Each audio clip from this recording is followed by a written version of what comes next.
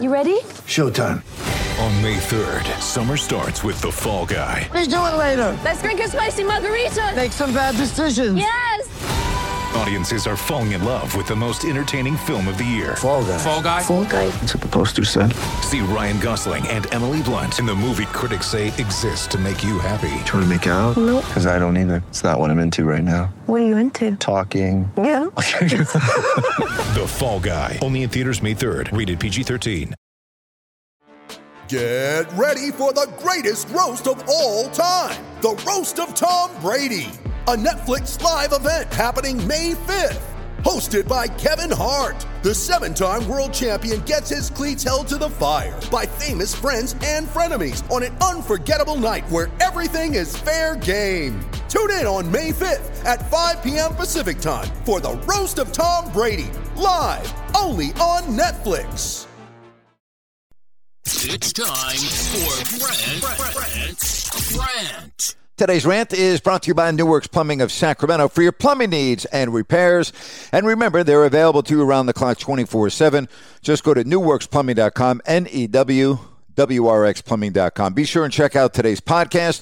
I talk about the lawsuit that I filed yesterday against Bonneville International and the one and only Jerry Reynolds. We talk about the Kings and the NBA. Speaking of the Kings, they opened up the season Wednesday in Portland with a big road win. But their announcers were not there. That's right. They were back in Sacramento. What is this, freaking junior high school? You can't send your announcers? I mean, last year, I get it. There was nobody in the arena. We were in the middle of a pandemic. And now we are on the back end of that, and fans are going into venues. But the Sacramento Kings announcers aren't traveling with the team. What a freaking joke. Get off your wallet and send your damn announcers. Now, for the record, there are some other teams that are also electing not to send their announcers on the road. Why? Well, because they want to save a few bucks. Well, you can't afford a hotel room? I mean, it's the freaking National Basketball Association. Again, get off your wallet and send your announcers to road games. This is not kindergarten. All right, it's the big leagues. Act like you're in the big leagues. Do what is right and send your announcers on the road.